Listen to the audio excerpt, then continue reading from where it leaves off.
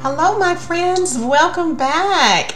I am so happy you're joining me today. This is Vanessa Upkins. Welcome to my Bible Life podcast. And this may be your very first time joining us today. And I want to welcome you and ask you to join us every single week. And also go back and listen to the previous episodes because we are in the book of Mark, and we're having a wonderful time learning and growing in His Word. Okay, so last week we left off with John the Baptist. So he is the Jordan River is where he is, and he is baptizing people in the Jordan River, and people are coming around, and he is teaching as he's doing this baptism. And he says that I baptize you with water, but he will baptize you with the Holy Spirit. And he, we know, is Jesus, the Messiah who is coming. So we're in verse number 9. Let's read and everything. So it says, in those days, Jesus came from Nazareth of Galilee, and he was baptized by John in the Jordan. And we know that that is the Jordan River. So Jesus leaves Nazareth of Galilee, go to be baptized by John the Baptist. Now, this is on purpose. It wasn't that Jesus happened to be in the area and he just happened to hear about John baptizing people down at the Jordan River. Jesus literally had to walk miles. I mean, lots of miles. It would take days and days of walking to go from Nazareth all the way down to the Jordan River to be baptized by John the Baptist. So Galilee is a region west of the Jordan River and the Sea of Galilee, and it's north of Samaria. And this region was ruled by Herod the Great's son, Herod Antipas. Now, if you listen to a couple of episodes before, you heard about John the Baptist and how what happened at the end of his life. So I just bring that up again because this is the region that Herod Antipas is over. And so we're going to learn more about that as weeks to come. So we have Jesus entering the Jordan River where John is baptizing the people. John the Baptist recognized who Jesus is, and in the book of John, chapter 1, verse 29, you hear John the Baptist says, "Look, the Lamb of God who takes away the sins of the world." And so basically right here, John recognized, he knows who the Messiah is. And so Jesus is coming up, and we can read more about this. If you go to Matthew chapter 3, verse 13 through 17, you'll get a more detailed story of what's happening here. So I'm just kind of painting the picture here of what's happening on the scene, because Mark, he is a person, he writes fast, and it's 16 chapters, and like Matthew is like 28 chapters and so forth, and the other ones are longer. But you remember, Mark, the book of Mark is only 16 chapters long. So a lot of details is kind of left off, but if you read the other gospels, you'll get more details of kind of like what's going on. So I'm just kind of filling in the story here. So you have Jesus coming, and John the Baptist is recognizing who Jesus is, and he says, "Look, the Lamb of God who takes away the sins of the world." And Jesus is walking up to be baptized, and John the Baptist knows that Jesus is the Messiah. He doesn't need, to be baptized and everything. And Jesus is really sinless. He hasn't committed a sin, and he doesn't need to repent because he is the Messiah. As a matter of fact, in Matthew chapter 3, verse 14, John the Baptist states that, hey, I need to be baptized by you. So in the next scripture, Jesus replies in Matthew chapter 3, verse 15. He says, "Let it be so now, for this is fitting for us to fulfill all righteousness." So Jesus is fulfilling a prophecy of what basically John the Baptist was saying all the time, that the Messiah is coming and to repent and so forth. And also Jesus is basically kind of like approving what John is doing by getting baptized, and also that this is approved by God. And we find this out a little later in verse 11 and everything. Now, of course, we know that Jesus is sinless. He has not committed sin. And John the Baptist's message is for everyone.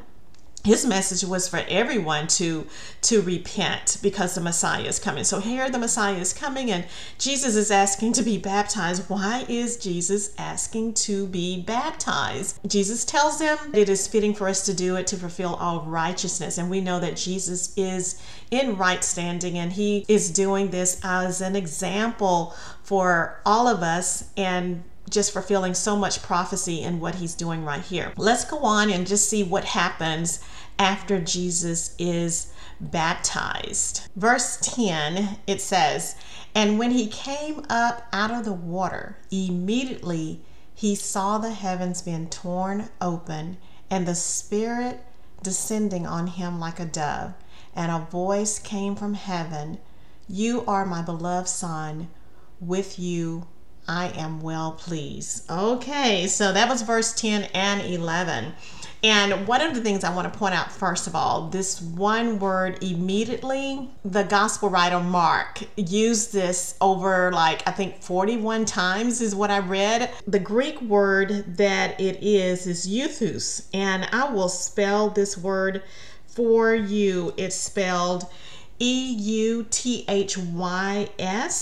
Ethus, okay, and it means immediately at once. And so Mark uses this word over 40 times in this book. So we're going to hear this word a lot. So every time you hear this, just know it's a Greek word.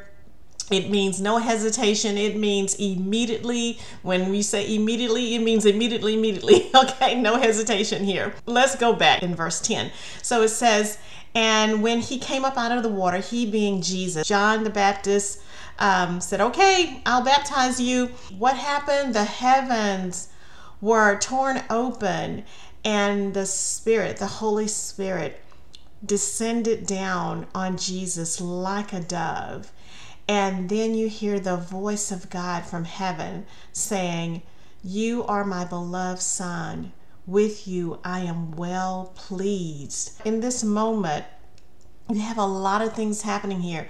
You have the heavens, things happening in the elements above the people, and they're hearing a voice, and they're seeing this thing like a dove settling on this man. And of course, we know who the man is, but in their day, they're saying, this is the Messiah, and you're probably having people wondering, like, well, really? Is it really? Or what's going on? And so forth. So you have a lot of different things happening. In this scene, you have God the Father voice speaking from the heaven. You have God the Spirit descending down like a dove on Jesus, which is, God the Spirit is the Holy Spirit. And then you have God the Son, which is Jesus, the Messiah. You have all three persons, the Trinity, happening all in this one scene. And then you have the confirmation of what's happening here. God actually speaking out loud saying, "You are my beloved Son. With you I am well pleased." So can you just imagine the people's thought? But some people thought it was thunder. And then you had other people that heard the voice of God speaking out, saying, "You are my beloved Son. With you I am well pleased," from the heavens. So this moment is amazing, is a miraculous and everything for the people, because again, confirmation. God, our Heavenly Father, is saying that this is my Son, and you have all three right there together and so forth. So I have some interesting facts that I just want to point out here. So you may be wondering if there were baptism happening during the time that John the Baptist was on the scene? Was anybody else baptizing? The answer is yes.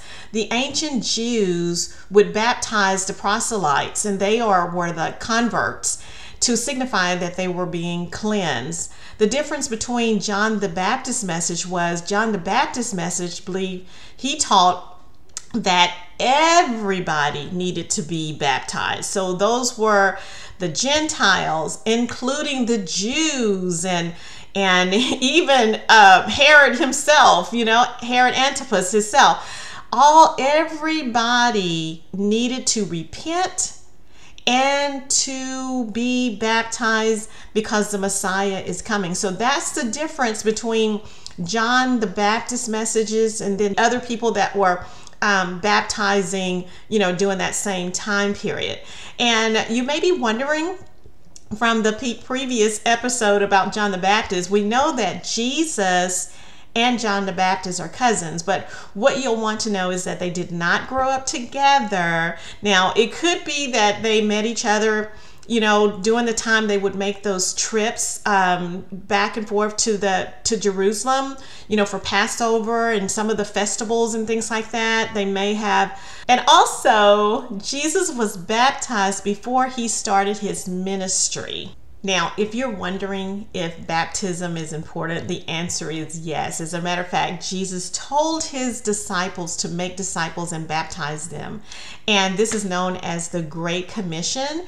And this can be found in Matthew chapter 28, verse 19 and 20. And I'll read it for you. It says, "Go therefore and make disciples of all nations, baptizing them in the name of the Father and the name of the Son and of the Holy Spirit, teaching them to observe all that I have commanded you.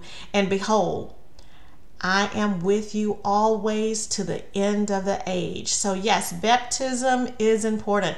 And baptism is basically just an outward testimony of an inward change in a believer's heart and life. It recognizes Jesus' death, burial, and resurrection of our Lord Jesus Christ. Okay, let's review. Well, not review. I have 4 questions that I want to ask you, and you just answer them, okay? Write it on your paper, or you can just say it out loud, but this is kind of like our review. Why did Jesus come to John the Baptist? What was the purpose? Why did Jesus come to John the Baptist? Number 2, what was the name of the river that Jesus was baptized in? Number 3, why did John the Baptist not want to baptize Jesus? Why did John the Baptist not want to baptize Jesus? And number 4, what happened after Jesus came out of the water? Okay, so those are 4 questions that you can that you'll want to answer, and I bet you'll get them all right because you're great listeners. If not, just go back and rewind and get the answers to those 4 questions. I thought that would be really fun. Okay, so I want to just say here, if you haven't accepted Jesus Christ, you can. I want to read to you John 3, verse 16 through 17. It says, "God so loved the world that he gave his only Son, that whoever believes in him shall not perish but have eternal life. For God did not send his Son into the world to condemn the world, but in order that the world might be saved through him."